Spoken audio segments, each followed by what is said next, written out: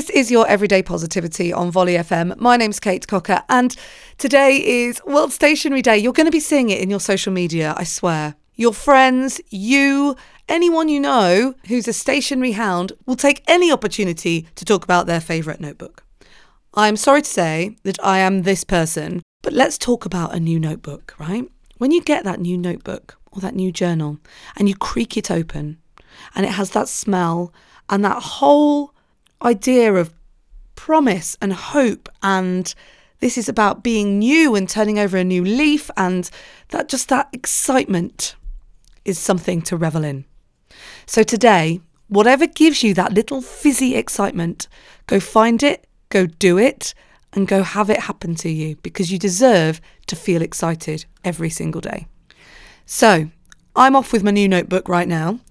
Have a great day, and I'll see you tomorrow.